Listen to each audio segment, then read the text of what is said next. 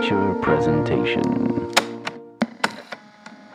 Welcome back to another untitled streaming review. I am, or whatever this is, I am one of your hosts. A short review? Yeah, untitled shorts review. I am one of your hosts, Matt Rohrbeck, alongside, he's allergic to tomatoes, but he is tomato meter approved, Eric Marchin. And I am Groot. Oh, Just nice. turning him on so he wouldn't start like the song. Yeah, I But don't want a copyright strike. Yeah. We both, so you got like a little I Am Groot. Yeah, so package? this no. So this I bought Oh. for my mom back in 2014, the first time When I Baby went to, Groot was like a yeah, big thing. when I went to LA for the first Critics' Choice Award that I attended, and picked this up at a comic book place. There we go. Okay, so if for audio listeners, Eric's holding up a dancing Baby Groot. You can hear the mechanisms. Y'all hears. I have a Baby Groot right there. You can see. I bought him at Disneyland when I was in LA, so we both got our Groots in LA. LA Groots in Toronto and in Durham. It's and I also infamously have a viral tweet about Baby Groot where I said I would set him on, I would set him on fire for Baby Yoda, which is up there, which I don't think you guys can see. Grogu versus Groot. Today we are reviewing I Am Groot on Disney Plus, starring Vin Diesel and Bradley Cooper. Directed by Kirsten Lepore. She wrote and directed all 5 episodes or shorts, however you want to call these things. So basically, if people aren't familiar with I Am Groot, it's Disney and Marvel's first foray into a fully animated, fully CG television show. So they put them up on Disney Plus as like 5 different shorts, which I think is weird. They probably should have just put them in like a season. Like, yeah, like it was kind of like a bundle, right? Like a collection. Yeah, where you kind of have to go to each one because they're all titled like Groot's First Steps, The Little Guy, Groot's Pursuit. And I know Disney does this on Disney Plus where all the shorts are kind of their own little movie in their own little place. But I'm sure there'll be like a Groot collection where they put them all in. But I thought it was interesting that they were all separate. But basically, they're a series of 5 shorts right now, all between 5 minutes, like 3 to 5 minutes, fully animated. Vin Diesel as the voice of Baby Groot. Bradley Cooper's in one episode as Rocket. You have some cameos from James Gunn and Trevor Duvall, who does the voice, I believe, of Rocket Raccoon in some of the animated shows. So a couple voice cameos there. It's not gonna be super in depth today. Like, we will go full spoilers on this because there's like not really much to spoil. I think like it's 20 minutes of hashtag content that you guys can go watch if you want to pause this now and then jump back, or I'll go off the top. I don't even think it's something you necessarily need to watch. That doesn't necessarily mean that it's bad by any means.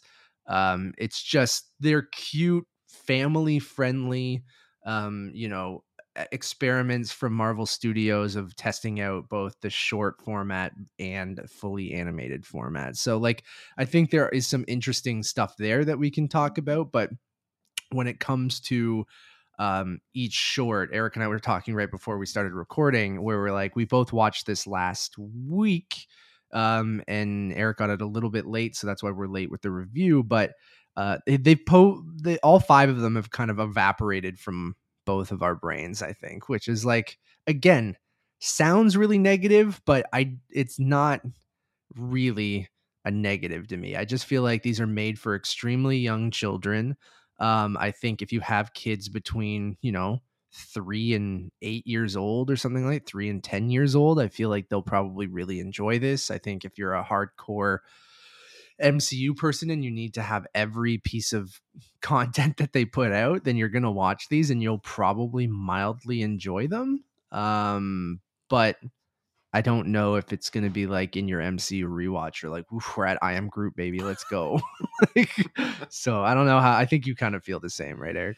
Yeah, watching them, to be honest, I have a pretty good memory. You do. Like, thank God we do this show together because you have a very good memory when it comes to like details about movies and shit that we review, where I'm like, I have to write shit down or look up like a recap. This literally just dissipated from my mind as soon as I watched each one. The only segment that I really remember, and the only reason I remember it, is because it reminds me of other scenes or short segments in other shows, is the little guy, and that being Groot finding this utopian society under a rock, which reminded me of the scene in Men in Black That eat his 2. fart leaves. Yeah, that in Men in Black 2, when K and J go to the locker and find like this civilization, or when Lisa Simpson creates in one of the Treehouse of Horror episodes this like fungus type thing in this sort of bowl, and like basically their enemy is Bart. So yeah, like that's kind of like my main takeaway, is that if it's kind of referencing or playing with themes or ideas that have been in other movies or TV shows, it's easier to kind of maybe have a little bit of a an attachment to certain things. But outside of being, as you mentioned, a Guardians of the Galaxy fan or a MCU fan or just a small child, I don't think it's necessarily going to be on the top of, you know, your list to watch this. Is it maybe slightly more satisfying than, you know, the Guardians appearance in Thor Love and Thunder? I guess, because it's not doing anything more than what it's basically selling in these shorts. And like, you know, you look at Looney Tune shorts or anything like that, like the Pixar ones that they've done, but this is very slight, where the Pixar ones are a little bit have a story and emotion to them, where like you said, this is very slight. I think I liked Magnum Opus quite a bit because it kind of involves Rocket and the Guardians, and I like their and his glasses, Rocket's glasses. Rocket's glasses is great. The Alf comic book and stuff like that. Like there was some fun stuff in that. Like, you know, and then there's ones like Groot takes a bath that are just like, okay, like it's cute, I guess. But it's also the most weirdly most mean-spirited, with the one animal that is trying to nap, and then sort of like where that goes, I feel like it's like that's the one where it kind of feels a little bit like Groot is a bit of a brute. Groot is a bit of an asshole for sure throughout all of them. Like there's that one where he dances with his like weird twin alien thing and ejects him, or it's just like kind of stuff like that. And like I like that little animal that popped in with the tongue. Like it's beautifully animated. Like that's kind of where what I took from this whole thing was like Drax's soap is amazing. Yeah, I just felt like it looks really, really good, like movie quality. Like it doesn't feel janky or television, or it looks like it was ripped right from Guardians of the Galaxy, which I think is very cool. So like why I think this is valid and a cool thing to do is like I think it's fun to play around with this stuff, and we've seen in Pixar and other Disney shorts where the people who have made a lot of the shorts have gone on to make features afterwards, right? Like, so I think with Kirsten Lepore, like I think this is a showcase for her and for this studio, both Marvel Studios and the animation studio that did this, which is, I want to make sure I got that right. I know I had it somewhere.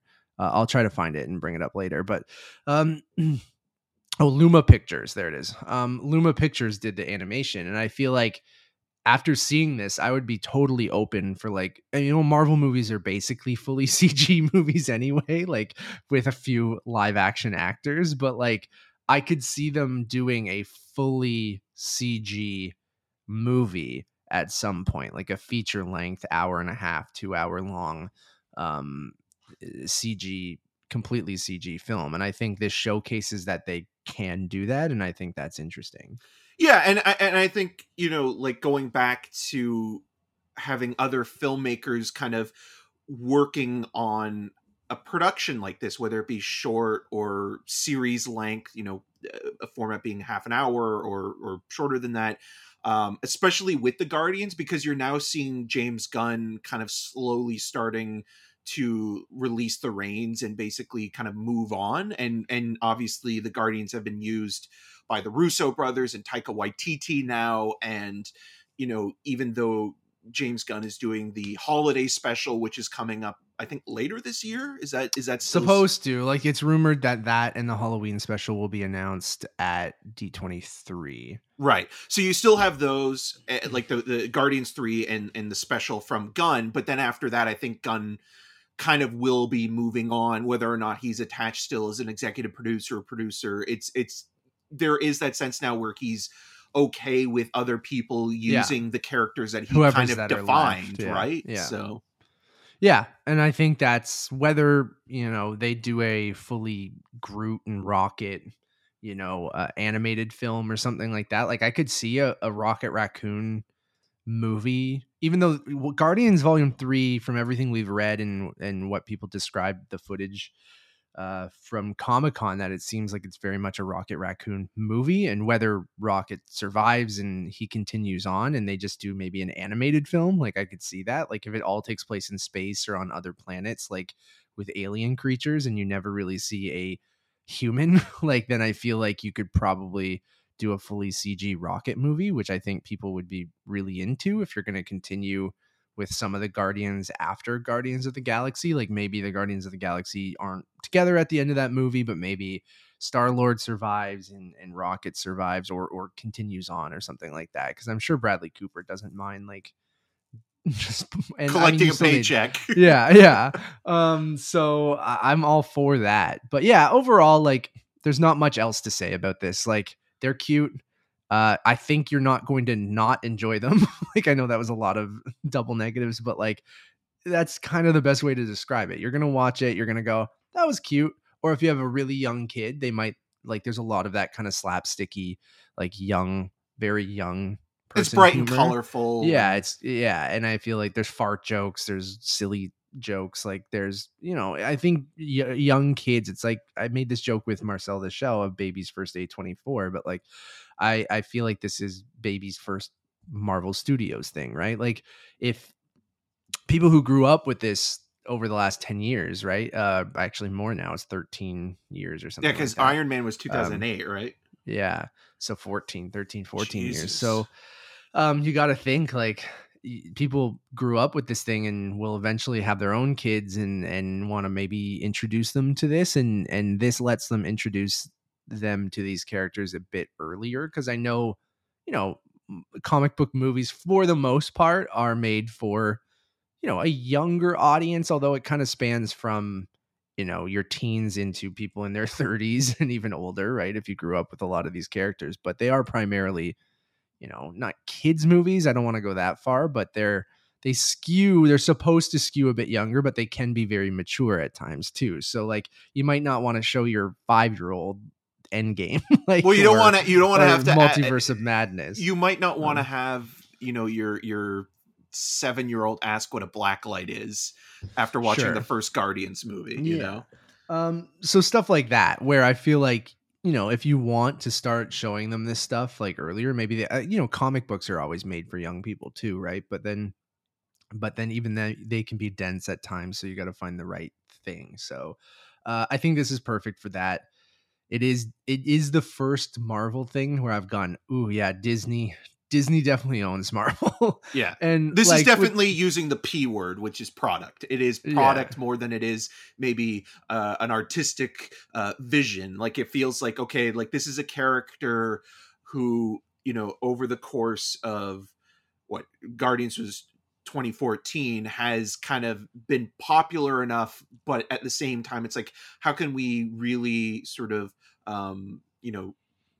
go back to the well to the point where we've just completely drained it, and this kind of feels a little like that. And I wouldn't be surprised if Grogu is like this in another maybe 5 or 6 years.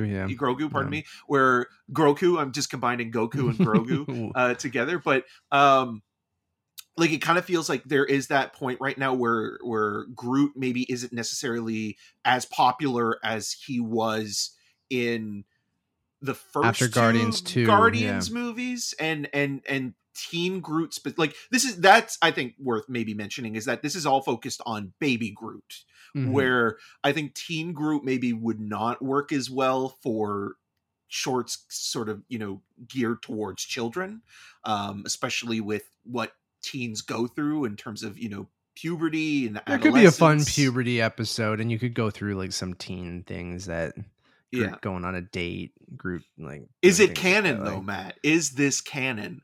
I think it is.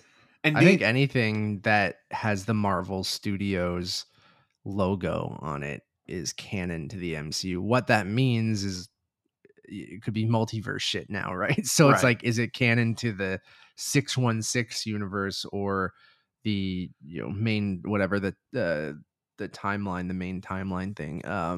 I think this is just it takes place in the timeline. It's just shit we never saw during the gap between Guardians 2 and when Groot becomes a teen, right? But right. or is he already a teen in Guardians 2? He's a teen in Guardians 2. Yeah. There's, So it's in between Guardians 1 and Guardians 2. Yeah, because there's the one segment or the one short where he's still in the little cup, right? And he's breaking out of that. And that's that like right after. Yeah, yeah. the first Guardians movie. But he's still a baby at the beginning though, right? Because there's that whole intro and he's baby Groot throughout that movie and then becomes Teen Groot in the post credits. Right. And then he's Teen Groot in Avengers. In Avengers. Yes. There See, we this go. is where things get complicated and convoluted. Hey, even in a silly short series, you can still get into continuity stuff. So, anyways, I'm not really going to put a score on this because, like, I don't know. I gave them all 3s on Letterboxd, and you have to rate them all separately because, like, that's basically how I felt. Where it's just like they're fine, like they're totally fine. But like, I don't even think it's an innocuous short series. And, and there's going to be 5 more of them, so this is even only half of that. What we're getting. So I feel like putting a score on it doesn't really make sense. So, but they're fine, and I mean that not as like a slight at all. It's just like, yeah, sure. Okay. Thank you all for listening or watching. We really, really do appreciate it. If you're a fan of Marvel Studios, we will have a review for She-Hulk very, very soon. So keep, Attorney at Law. Keep an eye out for that. That should be coming out. It releases this week, so you could probably guess that the review is coming soon. So keep an eye out for that on YouTube and podcast services. If you want a one-stop shop for everything, just head over to Untitled_movies on Letterboxd. We also have a new episode of the Untitled Movie Podcast over on that channel, so go check that out, where Eric and I talk about a bunch of different things. I don't even know right now because we haven't recorded it, but it's up for you guys, so go check that out. We'll probably talk Dragon Ball. Eric made a Goku thing. I'm almost done watching Dragon Ball. I've watched 136 episodes or 140 episodes of Dragon Ball in like a month and a half, so that's been fun. And I don't know what else we'll talk about, but we'll see. As always, my name is Matt Rohrbeck. You can find more of my work around the internet, but mostly at UntitledMoviePodcast.com, and soon on season 4 of Family Feud Canada, which is premiering in mid-September. I will let you guys know more before it premieres, but and follow me on all those social medias at Matt Rohrbeck. And I'm Eric Marchand. You can find more of my video reviews on rogerstv.com/cinemascene. The latest episode has Matt Rohrbeck and I talking about TIFF and the Batgirl breakdown. So if you want to see us on television or in a kind of more compact format that's only it does look exactly like this, except we don't swear and it's much shorter. Yes, it will be available to stream on rogerstv.com/cinemascene. I believe as we're recording it, it will be airing later today or in the evening, but I'll post a link to it once it's available. So definitely worth checking that out. And you can follow me on all the social medias at EM6211. Until next time, I am Groot.